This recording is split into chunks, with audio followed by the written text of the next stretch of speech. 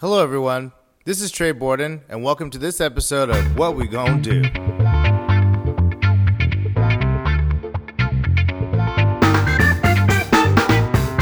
This is a sight for sore eyes. You have no idea.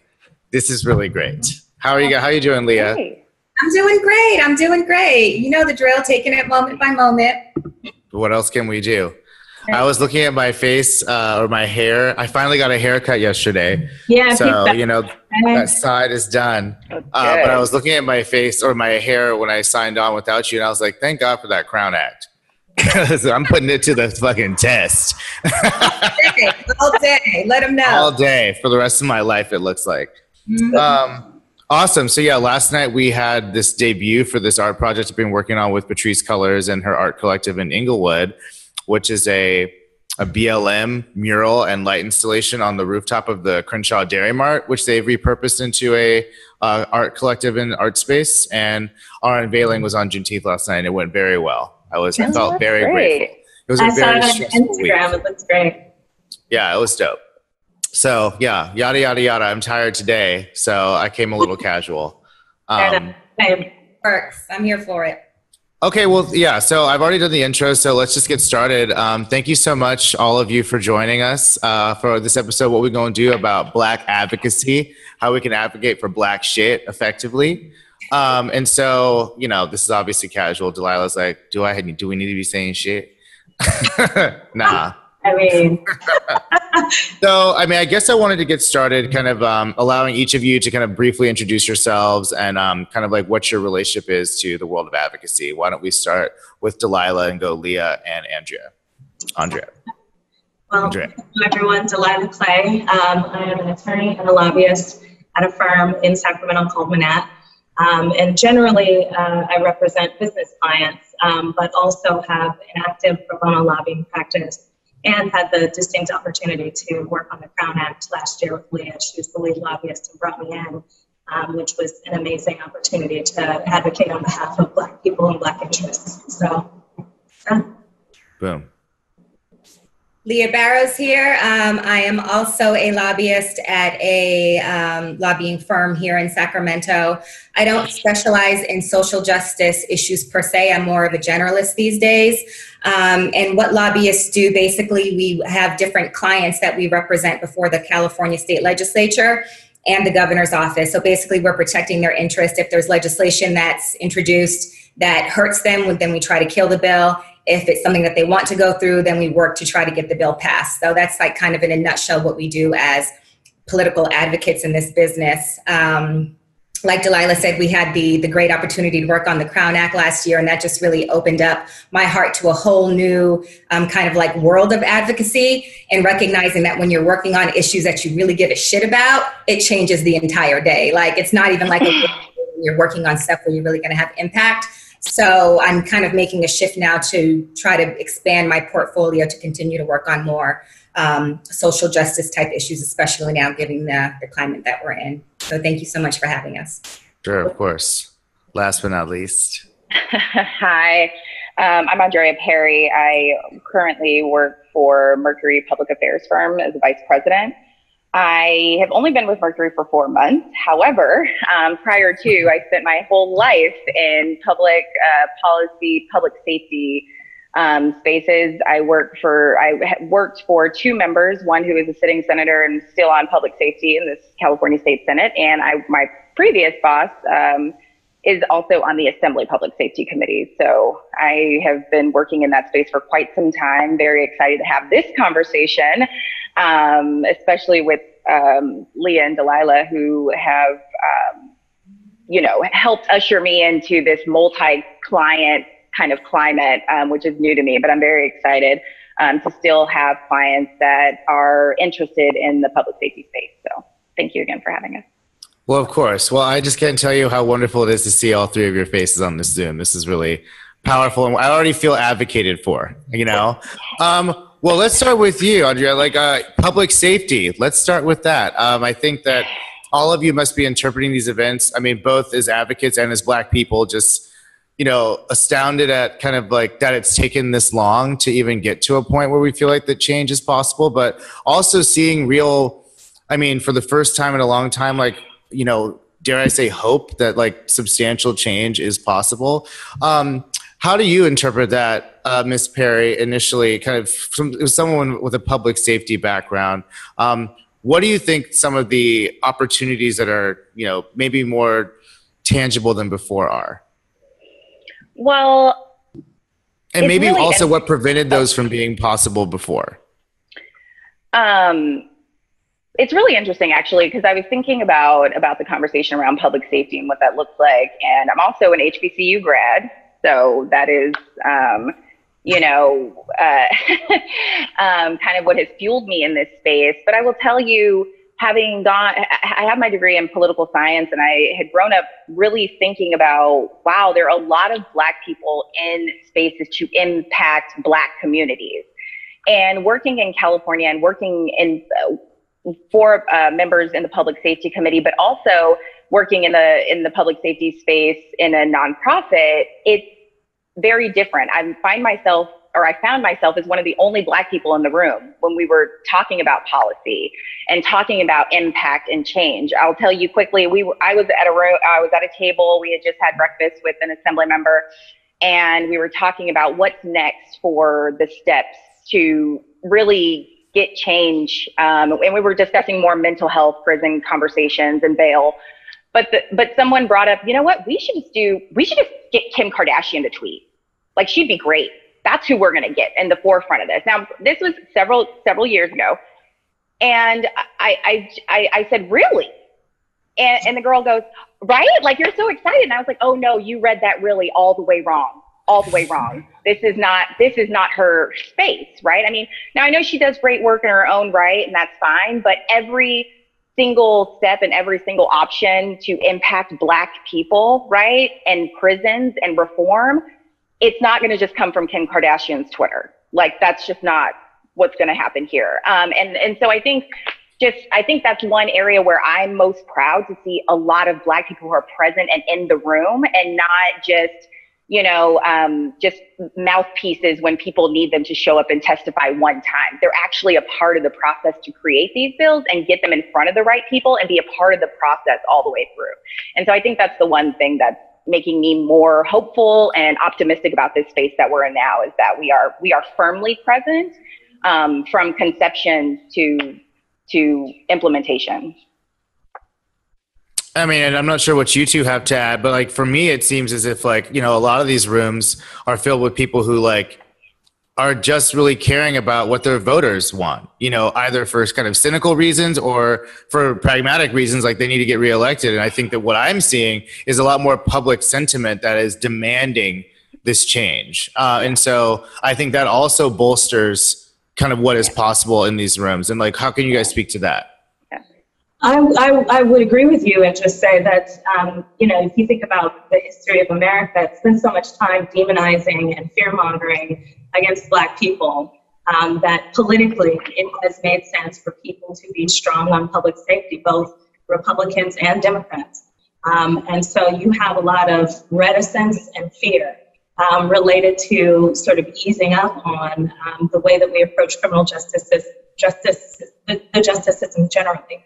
If you look at California, there's been a trend over the last maybe 6 or 7 years to really rethink public safety and criminal justice reform, and there's been some really positive steps in that direction. Assemblymember Weber had AB 392 last year changed the police use of force standards. There have been efforts, Senator Skinner did a bill to make police officer misconduct records public so that people can access them. There have been some efforts to sort of move the needle on criminal justice reform, but certainly nothing like what we're seeing now. And I think one of the biggest challenges that we have right now is really organizing on the fly. What's been happening over the course of 3 months, for me, it's been a combination of, coronavirus, being in quarantine, the disproportionate impacts on Black people's health because of, an inadequate and unjust healthcare system that we have, compounded with the economic impacts on Black communities, and then just one after another. the deaths of Black people at the hands of white folks and a white supremacist system that's really created this sort of opportunity for more people to see and to understand what we've been talking about for a really long time. So I too am choosing to be hopeful about this moment because there's so many new voices added to the chorus of sort of the activists that have been banging this drum for years now. So. And I would also add that this is more than just about the criminal justice system. Like, we have to tackle this from many angles. And just to give you an example of how we can't rest on our laurels in this is that right now there's a bill going through the state legislature. It's by Assemblymember Weber, and it would add ethnic studies to the course requirements for the CSU system. Simple, easy, doesn't seem like it would be anything that would cause any funk, but there's still opposition on this bill, right? And what we're saying is this isn't being proposed to just add another hurdle for students to graduate just for no good reason, right? This is to ensure that graduates are exposed to cultural competencies, to the social injustices that have been in our history in this country. It's crucial to knowing these things in order to properly navigate our multicultural nation, right? And so you can see, like, after this whole, the George Floyd momentum started gathering, and you had most of your white friends, when they're checking in on you, the follow-up question is, well, what are some resources? What do I need to know? What is something? Welcome to the Leah Library. It's right, closed. right. Yeah. It's like, this is a sad reality. It's a sad reality of how poorly our education system does to educate students on anything that's outside of white history. And to see that there is opposition to this, that a Democratic senator spoke out against it in committee, especially given the time that we're in right now, just lets us know that we can't get caught sleeping, right? We have to stay on top of these people. We have to keep them accountable. We have to keep them on the ball, because even the smallest thing is still going to be a hurdle. Yeah, I mean, it's like, yes, we have a different landscape, so there are certain things that we can do now that wouldn't even have a chance to see the light of day, but we still have to stay on top of it. Right, and like when... Go on, no, please go, Delilah. Yeah. That lack of information amongst white folks is a huge barrier to the possibilities of progress that we have right now. I think one of the positive things that we are seeing is that people are trying to educate themselves. If you look at the New York Times bestsellers list now, it has a lot of books on there like White Fragility and things like that for white folks who are trying to educate themselves on these histories that have been impacting Black folks that we know about and have known about for centuries. But they are just very confused about what's happening and what's going on and how did we get here. And so them needing to catch up is a barrier, frankly, to us being able to, create the momentum to make changes that we need to have better lives. 100%. Yeah, completely agree. And I mean, and that's at best, like white ignorance and the need to, and the yearning for knowledge, like that's the best case scenario in many instances. There are people who straight up don't want to change anything, and I think that I want to talk more about that. Like, what are kind of structural barriers and like actual well-resourced barriers to this change? Like, there is an opposition, right? It's not like we just have to ameliorate ignorance. Like, there are people who profit from the way it is, like literally, how describe like what we're up against, if you three can kind of each weigh in. Well, I mean, the reality here is that this isn't something that people are going to want to give up their power easily. Like, the system has to be completely reworked. This isn't a one and done scenario where you tackle one issue. We have to tackle so many issues right now. So any and all policies that support a redistribution of wealth and power, that's what we need to do. They don't want that. That's what we're going up against. This isn't about a few subsidies here and there. This isn't about charity or tokenism, right? Tokenism, because that's a real fucking thing. Excuse my language. This is about sustained process, right?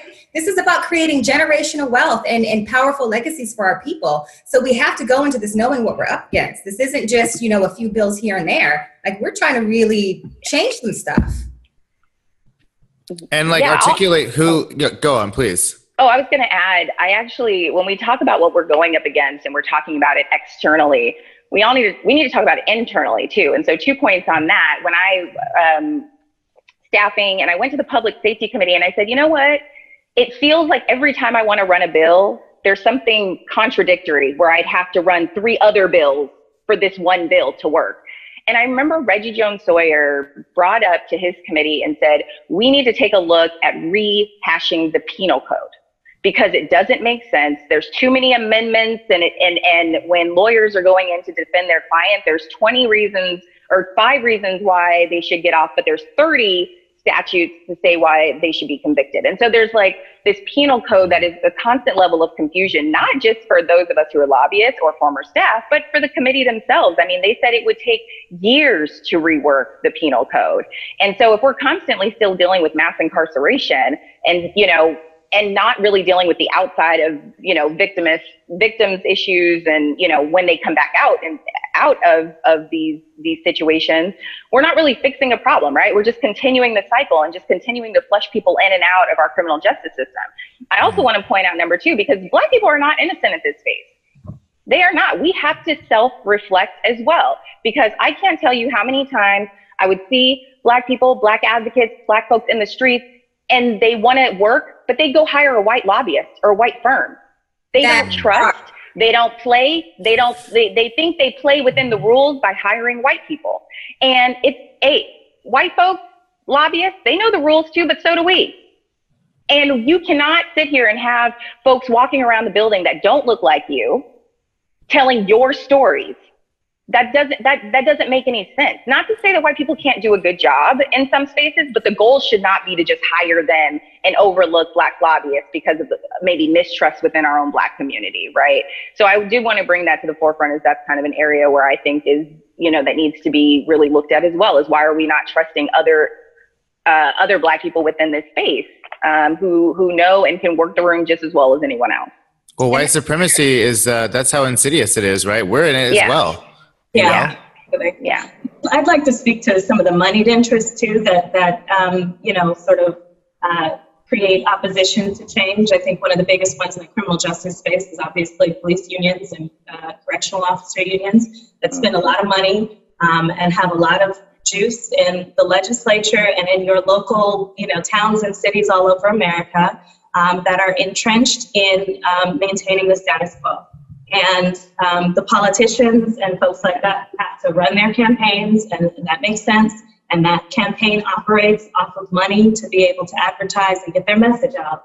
Having a union come in that has supported you financially in your campaigns and saying, hey, this is something we don't like, and we have this problem in X, Y, and Z, and they make their points, right?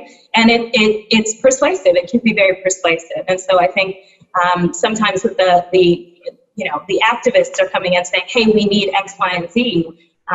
But when you've got that moneyed interest and that sort of political consequence on the other side of the aisle, it can give members of your city councils and our legislature and looking at Congress some pause about how they make those decisions. And so I think, that's got to be something that as a community and as we're organizing, that focus on accountability and how we make sure that accountability is upheld. And I've seen in some places where they're talking about trying to, keep unions out of giving in certain political races. Those have First Amendment consequences and can be difficult to actually do. But, at least as voters, to pay attention to who is this person receiving money from?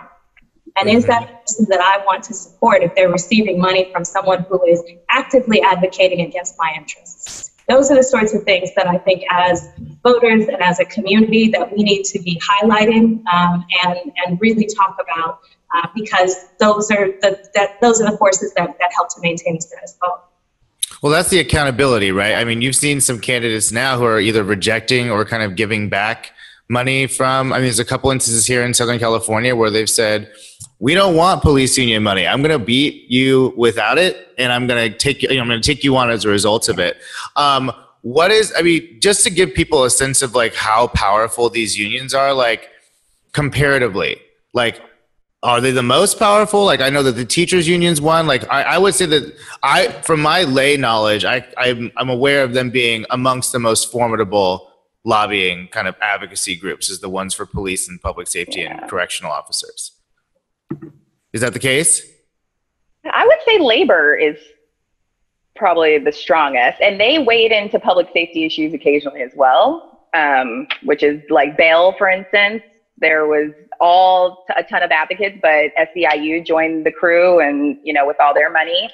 But I think law enforcement, I mean, it's scary how much money they have, and how they and it's not just they give money and they're quiet about it. They give money and they go in and have the conversations, and they have these folks direct cell phone numbers, their chiefs, their DO, anybody who knows them. And so, I'm going to let you guys speak, but I think it's terrifying how much money, one, is put into politics, period, but two, how much law enforcement not just gives money, but like expects a full return on every dollar that they give.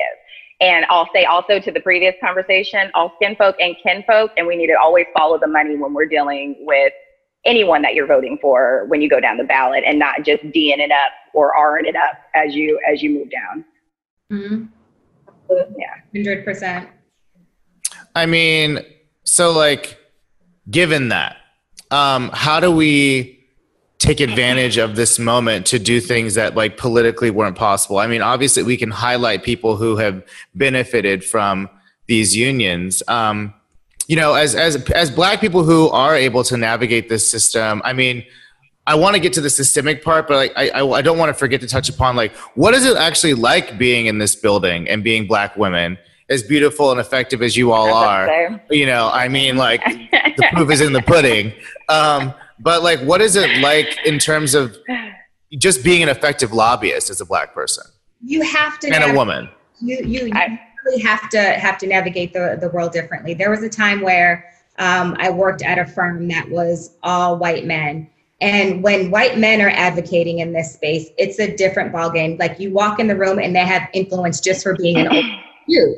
I walk in the room, I don't have influence just for being a Black woman. I have to work for it, right? So I have to move differently. And so there was a time where, you know, I had to have a talk with one of the partners in the firm when he was questioning the way I was doing certain things, or my strategy, or the way I operated.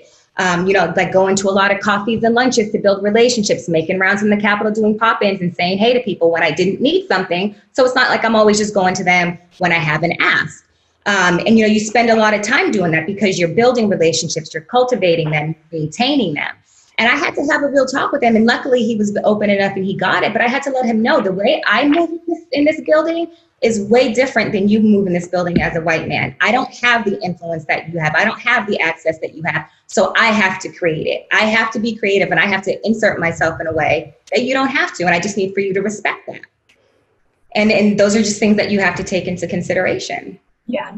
The intersectionality is a real thing. I think women in politics generally have real issues with things like, you know, being rumored to be sleeping around and doing X, Y, and Z that men never really have to deal with. And to the extent that they are having a lot of, you know, relationships, people think it's cool, right?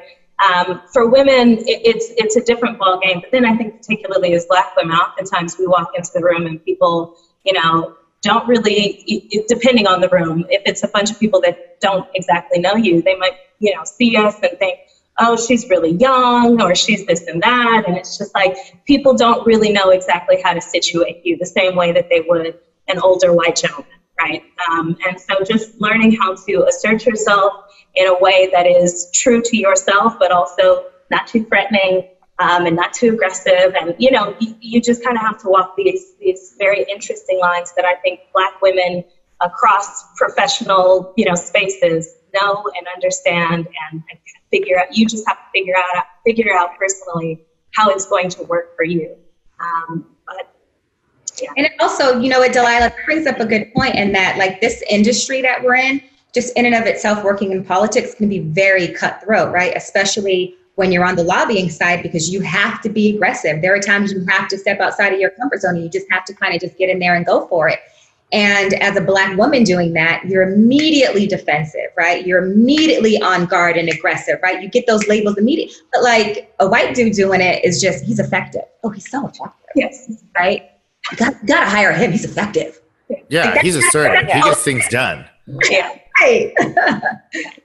Yeah, I think I'm going to add to that too is, fighting, I think with any Black woman, kind of like Delilah said, just in any profession, we're always fighting up against our tone, our presentation, how we enter into a space, but also avoiding tokenism issues too, right? I mean, like when you are the only Black woman in the room, right? As we know, whenever you're the only Black person in a room, you're representing all other Black people, right? And just it's the same for Black women.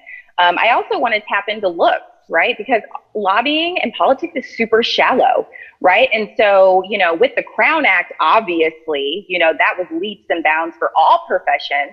But I think in politics too, we are, there are other lobbyists, women lobbyists of all ages that can wear certain stuff that we could never wear in the building, never, and so keeping that, focus. Isn't like they wear things that are too revealing or sexy that if you wore them would be completely unprofessional? Oh yeah, absolutely. I've seen white women walk into my office on a 2 o'clock, when I was a staffer in the Capitol at 2 o'clock in the afternoon with a red dress up to her inappropriateness, as my grandmother would call it. And you're just like, ma'am, it's 2 o'clock in the afternoon. What you got going on over there? Like, you're coming in to meet my boss, but she's like, I'm lobbying. Yeah, like I need your boss to go yes on that's called advocacy. So, this is my yes dress, right? And then I just want to point on this because it drives me bananas, and I know it drives y'all bananas. But when people see you and view you, and you're trying to have a conversation with them, and they point out two things, or they do two things. Either one, after you're done talking to them, they go, "Oh my God, so tell me about your hair. So how does this work?" And you're just like, "Have you heard the last 20 minutes of our conversation, or are you just focused on the curls?" So totally focused. So then they do the thing like they're talking to someone, they go, "Yeah, it's so good to see you, Becky." And they see you and go, "Yo, Drea, what up?" And you're like, "Oh. Don't do that. Just don't. We're at the workplace. Can you not? I don't even know you that way." So yeah, I mean, it's like you're kind of fighting like all these different angles. And so when you present, you like are always constantly thinking about things. And one thing I thought Leah was going to say, because this is her jam, is being authentic, right? It's like showing up in this space completely whole and healed personally, and then coming into a space professionally and just being your whole self, right? And not letting your environment and others around you impact how you proceed and how you interact with people around you. So, and I feel like I want to piggyback off of what Andrea said, because I think that, broader than just the criminal justice issues that folks are really focused on for good reason right now, I think when you talk to Black folks, what we really want is this conversation to happen in all sectors. We want, businesses, your Black Lives Matter statements are great, but what about Black retention and recruitment within your organization? Like, what are you doing? And how are you treating your Black staff? And when your Black staffer came to, HR and complained about somebody doing something that was in the microaggression category, what did you do about that? How did you approach that person? Those are the kinds of conversations that I think more broadly than just, focusing on criminal justice reform and police shootings and things like that. When you say Black Lives Matter, what we want is for our lives to be just as free as yours. Economically, in terms of criminal justice, in terms of opportunities to build wealth and start businesses, just thinking about the Black businesses that have been impacted by COVID because they're not able to access loans and they're getting ignored by their banks and things like that. Like that's the kind of stuff we want everybody everywhere to look inside at yourself and your organization and say, what can I do to be better to Black people?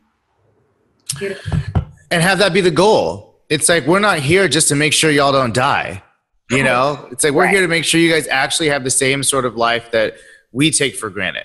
White people take for granted. And so with that in mind, like, I don't know, there's any number of industries, every single industry on the planet needs, to address this issue.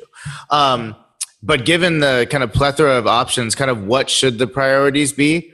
And kind of if we had our pick, if we could say, let's wave a magic wand and tomorrow we have this legislation or we have this policy consideration, what would each of you do? Like, what would each of you say, like, this is what we need to focus on, and if we did, here's what the change would be? I'm going to say this because like I said, usually I am a business lobbyist. And frankly, what we look to our clients to do is you tell us what you need, right? And I think the advocates and the lawyers on the ground and the people who are doing this work on a regular basis, they know exactly. They can point to the code sections. They can, talk about the barriers that they've seen on the ground. For the lobbyists, frankly, I would say that the California Black Legislative Caucus has an ambitious sort of spate of bills that they have been working on this year that are broader than criminal justice reform, but have been augmented in this current moment to include even more things, right? And I think they're getting started in a good place. There's obviously, Dr. Weber has her bill to repeal the ban on affirmative action, which is huge for Black people in California to be able to focus funds and resources in areas that target Black people and other people of color. Assemblymember Gibson has a bill to ban carotid restraints. There's a bill by Assemblymember McCarty to have the Attorney General investigate police shootings and investigations of misconduct. Those are the kinds of things that the Black Caucus is working on that I think are amazing. But I also think that, this conversation, particularly when you're talking about police, is hyper-local.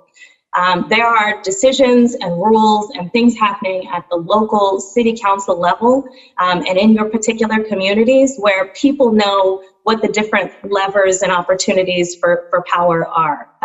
Right now, in most communities, they're grappling with how to implement AB 392. So I would say, look at your local city council and see what's going on related to that. But then in addition to that, they might be making decisions about budgets right now. They might be renegotiating, police salaries. There might be, and so contracts. Exactly. And so in terms of developing, the platform for right now, you kind of have to really look and drill down at that individual local level and say, what's going on here where we can kind of turn the lever and create some change in the immediate right now that I think is important for people to focus on. And it's holistic. I touched on this before. It's holistic. There is no one magic bullet. Like, we really have to approach this from many angles, from many just kind of hitting points. I mean, in like Delilah said, there's so much that's happening on the local level. We would be remiss as advocates on the state level to continue to ignore what's going on locally. I mean, in terms of just like, for instance, the defund the police movement. The stark reality is that California spends like between, I want to say like 40 billion or something on law enforcement in the state. And that's state, county, municipal level. So it's across the board. And you can't really hear those numbers and not wonder why our state and local priorities lean so heavily today, right? It's like you think about it and you're like, this isn't about protecting something. This is about intimidation and control. And I read recently that LA County, I think it was LA County, dispatched only 12% of their calls on violent crimes. Only 12%. So this begs the question of why the police force is stacked with weapons, tanks, and gear at the levels that they are, if only 12% are for violent crimes. Even those violent crimes that they're dispatched out on, why do you need a tank? Right? Why do you need like all that, military gear? So if 78% of your calls are for nonviolent complaints, but you're spending an inordinate amount of money on that type of weaponry, then that's a budgeting problem that clearly needs to be looked at. And we're talking about things where right now I'm running a budget play for a mere $50 million for low-income kids to continue to have access to early childhood education. And I'm getting blocked left and right talking about there's no money. And these jokers, the police, they're out here with these inflated budgets playing G.I. Joe. It's like, no, miss me with all that. Take care of the kids. Take care of people who really need it. Because it's like, we're not taking care of the kids, and then they end up having to deal with y'all in this riot gear. Right. Right. Like, let's just... That's on the front end investments for back end savings. Yeah. I mean, I challenge LA County or city, but I think you're right. I think it is county, but I challenge LA County that if are 12% of those violent crimes are those 12% violent crimes being called in, or are police violence a part of the 12%? Because I'd really like to know what violence looks like with, law enforcement. And I think that constantly they're always lowering these numbers, right? To say, look, we're doing such a great job. That's why we need a tank and missiles for, 7 square blocks in LA, right? I mean, it's wild. But I do also want to point out a couple of points to piggyback on budget asks. I mean, I am working with a client right now who is really solely responsible for providing grants to school districts for children to eat meals right now, because kids are starving because of COVID. They're not eating their free breakfasts and lunches that they get from school. I'm asking for $63.2 million. We are getting all kinds of blowback from different entities within, electeds and other advocates, right? Because as we know, or maybe as you don't know, but education, when it comes to education and money, it's very difficult to get money out of that pot. And I really want to start, even if we can rewind further, that it has to start from the top, right? So we're talking about COVID, right? Our whole world, our whole state has been flipped upside down. And now everybody's cleaning, right? Now, look, for me, when I read this is what we're doing now to clean. It's like, were we living this dangerously in the world before? What's going on? You should have been doing this already, but it has to start from the top. And so when we're talking about cleaning, right, we're talking about all these state contracts for schools, right? State contracts for cleaning state agencies. I used to work at the Urban League, where we had a janitorial program, right? Where these guys would come in, learn the program, and they would get out. Some of them had their own business, some of them didn't. How many do you think are going to get state contracts? None.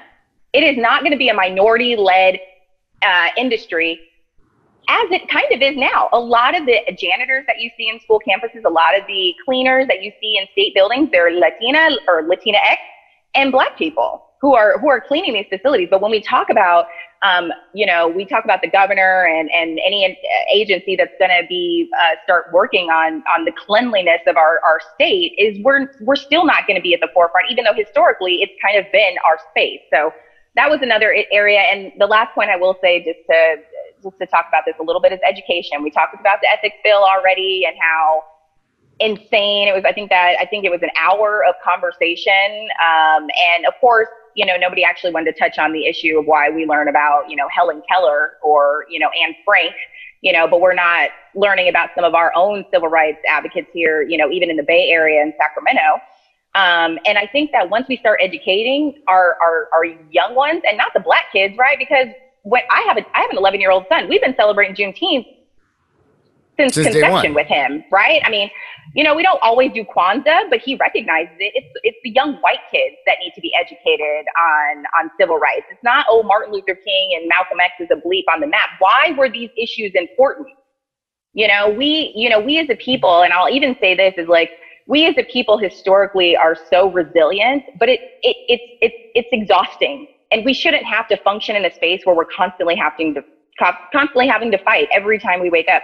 And I'll even say this, and I know this ain't a part of the conversation, but Black people do not hang themselves from trees. And I want people to hear that. That is not our plot. Not that Black people don't hang themselves. We do not historically hang ourselves from trees. And I think that that's a larger conversation. I know we're going to get into systemic racism. I got a couple points on that. But that is just ideal of like education, right? Like young white kids wouldn't go, no, they said he had mental illness. Of course he would hang himself or herself. But if they knew the historical strange fruit, they would know that that's not our lot. That is not what we do to ourselves. That is not how we envision our death. And anyway, so I'll let us move on to systemic racism. No, that was a great point. And there's too much time, there's too much history attached to it. It's a hard no. Yeah. I mean, getting back to the point about the budgets, first of all, yes. I mean, so one of our previous guests, Erica Smith, she used to be at the Bee and now she's at LA Times. She went to Victorville and Palmdale to like look into this. And then now the brother of that guy has been shot. And she's just like, in what world are Black people during this moment are hanging themselves from trees in California and Texas? Like, I need a deep investigation into what's going on with that, because we all know that there's something deeply wrong about that. I mean, in terms of the LA County, so the police officers who are in the school district, so there's like a police department within LAUS or school district, they have recently voluntarily given up their grenades. And so they're like, you know what? We're just going to give up our grenades in the school district. And everyone's like, y'all had grenades? Right. What the fuck are you doing with grenades in the school district? And this is your reform? You know, it's like, that makes me know how much reform we need, that y'all even have grenades in the school. And the fact that they'll tout, sorry, I get really passionate, I'm sorry, but the fact that they even tout that as we're making a change, we no longer need grenades. Yeah, I mean, I think a few years during Ferguson was another time where local law enforcement were giving up their tanks. And I believe someone tried to run a bill in California, I don't know who it is, to say that California law enforcement could no longer have military grade equipment, and it died a painful death, like a painful, obvious death. And don't be confused, Democrats did not support it either. And so it's, you know, we're you know, I mean, you know, people talk about the Republican Party and how it's like you're a Trumper or a Republican, but there is definitely a difference in the Democratic Party of like true Dems and people who just want to feel good about themselves. Like there is really a void there between the two. And I'm finding that even more and more as I move out of the public safety realm and into other industries, that there's like a divide there. That's actually really disheartening. Go on. I was just going to jump on that political point. Everybody's complicit, right? And I think, you know, you see that in our politics and what, you know, when you just looked at the presidential primary, trying to find somebody who was actually speaking to the issues that you care about in the ways that in which you care about them. Like, there are problems in the Democratic Party. There are Black people who are like, I can't hold these folks accountable. They're not really listening to me. So what's the point in participating, right? And I think, you know, the Republican Party, unfortunately, hasn't really created a viable option to create competition for our votes. And so a lot of Black folks are like, all we can do is look to the Democratic Party. Fair. That's how I've positioned myself, right? But the question is how specifically we hold them accountable to our needs and to the things that we want. And I know that people are paying a lot more attention. It's about shining lights on those things that actually matter, like those votes, you know, to prop up police and do different things like that. It's got to be time out for that stuff now. Yeah. We can't do that. Yeah. I want to jump in and talk about, I mean, this I think is more sensitive, but I think really needs to be talked about. How do we hold Black legislators and leaders and policymakers accountable? I mean, like it's a weird energy right now because it's like not a great time to attack Black people. But like when I look at the Congressional Black Caucus and I look at, you know, some of the legacy Black organizations that are sucking up all of this donation money from corporations, who have being very comfortable with the way things are, you know, from my standpoint, have not been they're in the rooms they are the token in many cases. And they're not the ones who are like holding people's feet to the fire in a way that someone on the ground is needing that to be done. How do we demand more from even the Black people we have that are supposed to be advocates? Because I feel like a lot of them are like being put in front of us and are kind of moderating the radical change that we're advocating for in some cases. So, you know, I don't know if everyone shares my opinion, but that's my opinion. So like kind of how do we do that? Or, you know, to what extent do you think that's necessary? Well, I think it's a dangerous game to ID every Black elected as an advocate, because just like with white people, we're not a monolith, and some Black people will come in with different interests. I think, again, to another point, all skin folk and kin folk, and you need to do your research, because if you're looking to someone who's already elected and you haven't done the research on them, right? And we can talk about strategy and how Black people should be moving in this space and how to keep the ball rolling for advocacy and make real change. But you need to do your research on people you're voting for, not just solely depending upon people who are already voted in, because they already have their dollars and cents, right? I think that in California and in some southern states, we have been really lucky to have good Black people who are elected, who are here with genuine purpose. But I do think that some Black local elected, sometimes you just need to leave them where they're at and just say, if you're not with us, you're against us, essentially. you know, and then find another advocate that's maybe not Black, you know, that could support, you know, some of the Black electeds. I have a couple people in my head who I find grossly misrepresenting their districts, grossly, like disgustingly. But you know what? I don't go into their office. Like I don't deal with them because I know that going in there, I already know what I'm up against. I've already done my research. I know where the money flows through them and their interests. And so I don't bother with them. Now, if I were in their district, I would be making noise to get them out. Right? But some Black folks in their district are just saying, well, I'm glad we have a Black representative, and just leave it at that, and don't want to see change, right? Because we get into a weird thing with Black folks sometimes where we're like, we got to be together. We got to be so together that we can't go against anybody. But you know what?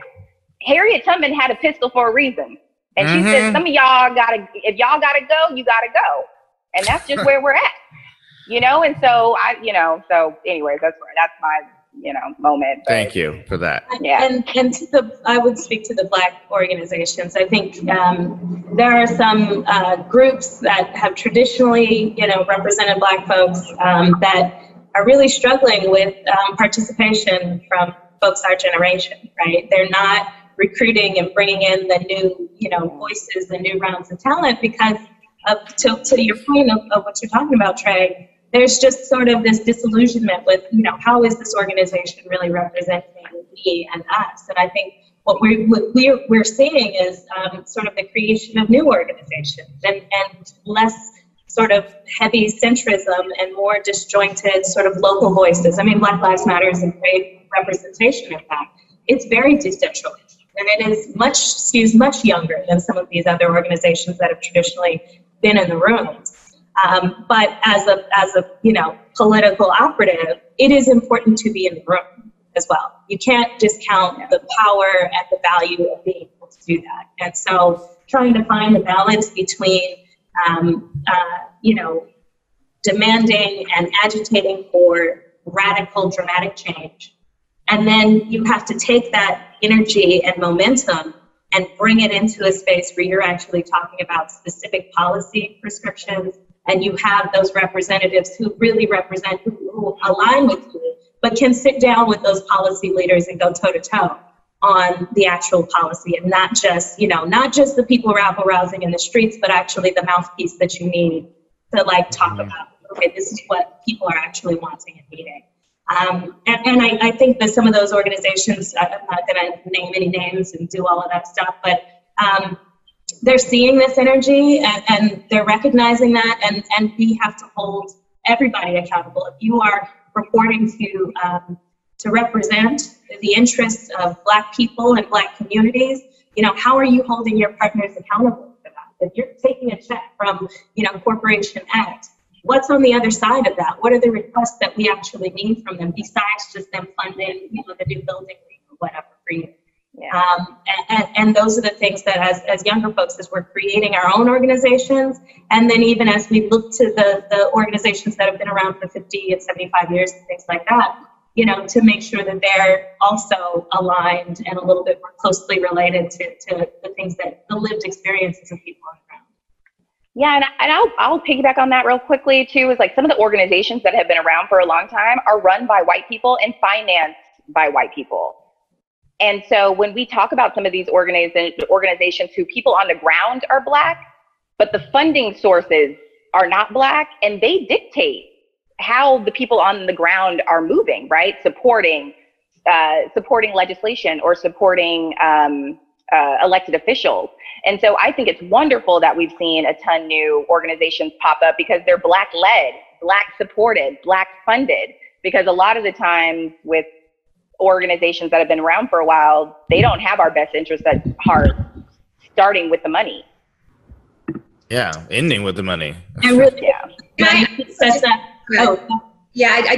want to bring it back to the Black politicians conversation. And just as advocates, as Black advocates, I think that we have to fall on our own sword and talk about the ways where we haven't always stepped up too, right? The way California politics works right now is that the Legislative Black Caucus and the Black Lobbying Corps, we do not operate in lockstep. We need to be way more connected. We need to provide each other cover. and we need to work together in order to really be able to mobilize our efforts to help them when they're running these tough bills. Now, this year, after all this stuff popped off, I will say that Delilah and Andrea and I stepped up. We reached out to the Black Caucus and we said, how can we help?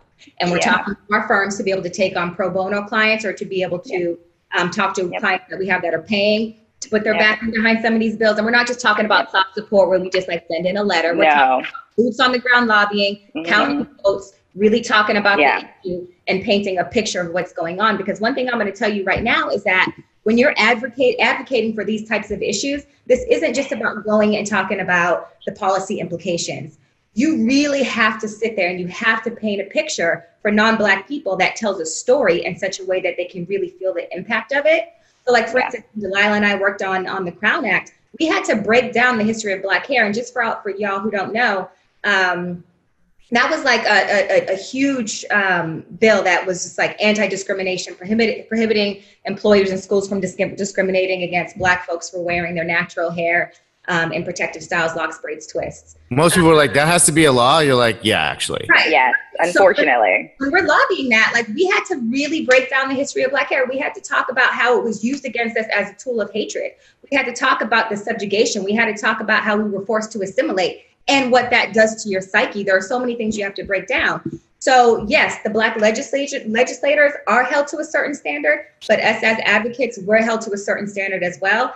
And I'm happy that we're getting out front now and we're offering to really step up and offer our services and our support now. But really, when I look back at it, this should have been done, right? And so also going forward, we're leaning toward the end of session right now. And when interim starts, the legislators are going to go back to their district. But starting next session, we have to do better at mobilizing and getting everybody to a place where we're working together. And as lobbyists, we're providing members cover. And as members, they're supporting us as lobbyists and they're helping to get us contracts. Because that Crown Act contract that we got, that was Senator Holly Mitchell. That was Senator Holly Mitchell going to the client and saying, yes, I will run this bill. I want to do it this way, beefing it up, but also saying you don't know anything about California politics, so you have to hire a lobbyist. And I want it to be Black woman led. That's what we're talking about, right? Absolutely. Yeah. Circle. That is, it's an ecosystem, you know? I mean, like, it's not just like everyone do what you can, you know, however you feel like, you know, this, I mean, in order to be effective, and that's, I think, like, you look at the most powerful advocacy groups, they have their shit together. You know, it's not just that they have money. Money can be really carelessly spent, you know, and we've seen examples of that. It has to be spent wisely. And sometimes you don't even need that much money if it's crafted correctly and the right people are involved in kind of executing it. So, and I really like to hear that, you know, you're going to your firms and saying, like, you know, we have a lot of resources here and that we have to be willing to deploy them. You know, I would love to hear an example of, because obviously, you know, especially for all of you now, you have corporate clients, and a lot of those corporate clients there's a bunch of white people in those rooms being like, what are we going to do? Like, how are we going to, you know, where's our black tile? Like, what's our little Instagram? Like, how are we going to, where's the NAACP? Like, where's our money? You know, how can you guys leverage your own access to kind of corporate decision making and saying, like, look, a $5 million donation to the United Negro College Fund, that's great. But how about you give $10 million of your lobbying dollars to kind of affect some of these policies being changed? You know, like, that actually might have much more return on investment in terms of the outcomes you say you want. Yeah. I mean, some of these people, like, don't actually want those outcomes. They just don't want to be,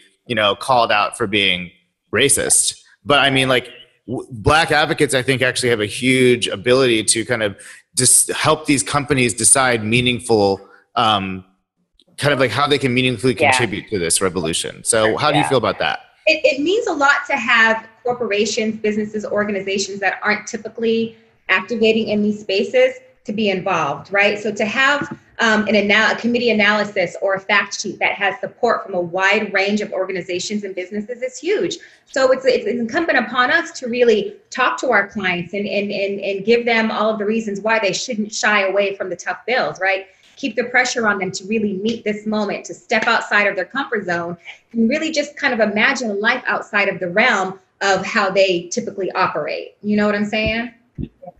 And some many of them are asking these exact questions. You know, how can I get involved? What's out there? What's available? What would be a good opportunity for us in our sector and things like that to sort of position ourselves in the right sort of ways. And it's, you know, being a Black person that's involved in those conversations, you know, I'm having the same conversation with them that, you know, I just had with you. Okay, you have your statement. That's great.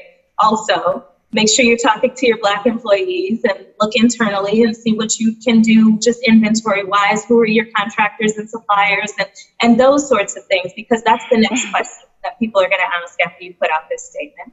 And then, yes, let's talk about legislation. This is what's going on in the legislature. And, you know, you don't have to support everything, but there are some things that you can find a nexus to that might be useful for you to, you know, put your name on and say that you actually care about that. The company X might have a relationship with member, you know, Y directly in their district to be able to say, hey, it actually would be good if we repeal affirmative action, because that would increase the pipeline of diverse candidates that can come to us and X, Y, and Z. We have these problems and this would help. So just trying to have conversations with them to think outside of the box. And I think each of us have clients that have asked, that are trying to be engaged and just trying to find their space. It's just kind of navigating that client relationship to help bring them along and do things that frankly are going to be in their best interest in the long run. Yeah. Well, I'm actually glad you said that, Delilah, because I was going to say the same thing. Is the money is nice, but really in order to meet this moment in real time, you need to look at your own board. You know, I mean, you're having this conversation with me, the only Black ass person on this Zoom, and I'm looking at all y'all and nobody's a person of color, which I don't really buy into that term. I buy into Blackness, but there's nobody else on here that looks like me, y'all. Like, this is the problem. So let's start with the man in the mirror. But I mean, I don't really have more to add to that, because I think that what you two said. That is so, I mean, I don't know how y'all are doing this, because I mean, honestly, because it makes it so much more obvious. Like, I was on a Zoom with this art project, and, you know, I was trying to kind of refocus its energy on kind of inclusivity and kind of like giving different people space in the art world. And I'm like, and they were like, yeah, we should do that. I'm like, what we need is a Zoom that doesn't look like this. You know, why is it me and two white dudes? You know, like, every single person I'm going to go talk to about joining this project is either going to be a person of color or a woman. And hopefully someone who's like, you know, trans, if I can get them, or gay, or, you know, disabled at this point. You know, everybody need to be up in here, you know. And so I'm just like, I can't imagine you guys going to work and having it be so plain. You're like, wait. It's like a Brady Bunch every day. You know, like that's exhausting. I think we've all taken a day at least to say we need a moment. But I'll tell you, this environment, and I'll let you guys speak for yourself, but this environment has let me feel so much more free about just being more vocal about the support and need and time and effort for Black communities. So when they ask me questions like that, I think at that point they expect honesty, and not for me to use a bunch of words, but use like, no, this is the problem, this is your issue, and this is why. And I think honestly, sometimes they're a little taken back, because the three of us do have come with a certain level of privilege based on our profession, right? And I think that because we've stayed in this perfect professional bubble, that when we come to them like, oh no, this is your Black ass problem, they're like, you do know about the Blacks. And it's like, yeah, like, it's a new fucking era. I have proper diction, but I'm Black as like, this, what you see is not really me, ma'am. Okay, this is, I buttoned up for you. Okay, like this, you know. Yeah, buttons off now. This is buttons off time. It's like I'm already in the door, so can't do nothing now. Right. Here we are. So it's real. It's real. Well, this has been really, you guys are all so brilliant and captivating. And so I'm really glad that we got this together. I had a few more questions, but why don't we just add on kind of like, how can we increase the number of Delilah, Leahs, and Andreas? Like, how can there be more? You know, I mean, the fact that I knew exactly who to do, I was like, I know all of them. There's probably a couple other people I could have reached out to, but there's not a lot beyond that. So like y'all can't do all the work. So like, how do we increase the pipeline to create more Black advocates? The reality of it all is that a lot of people don't even know what the hell lobbyists do, period, right? That's Black, white, Mexican, Chinese across the board.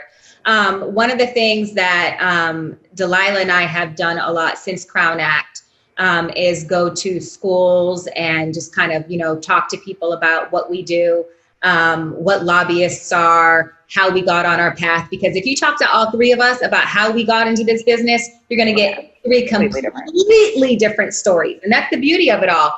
Anybody can do it.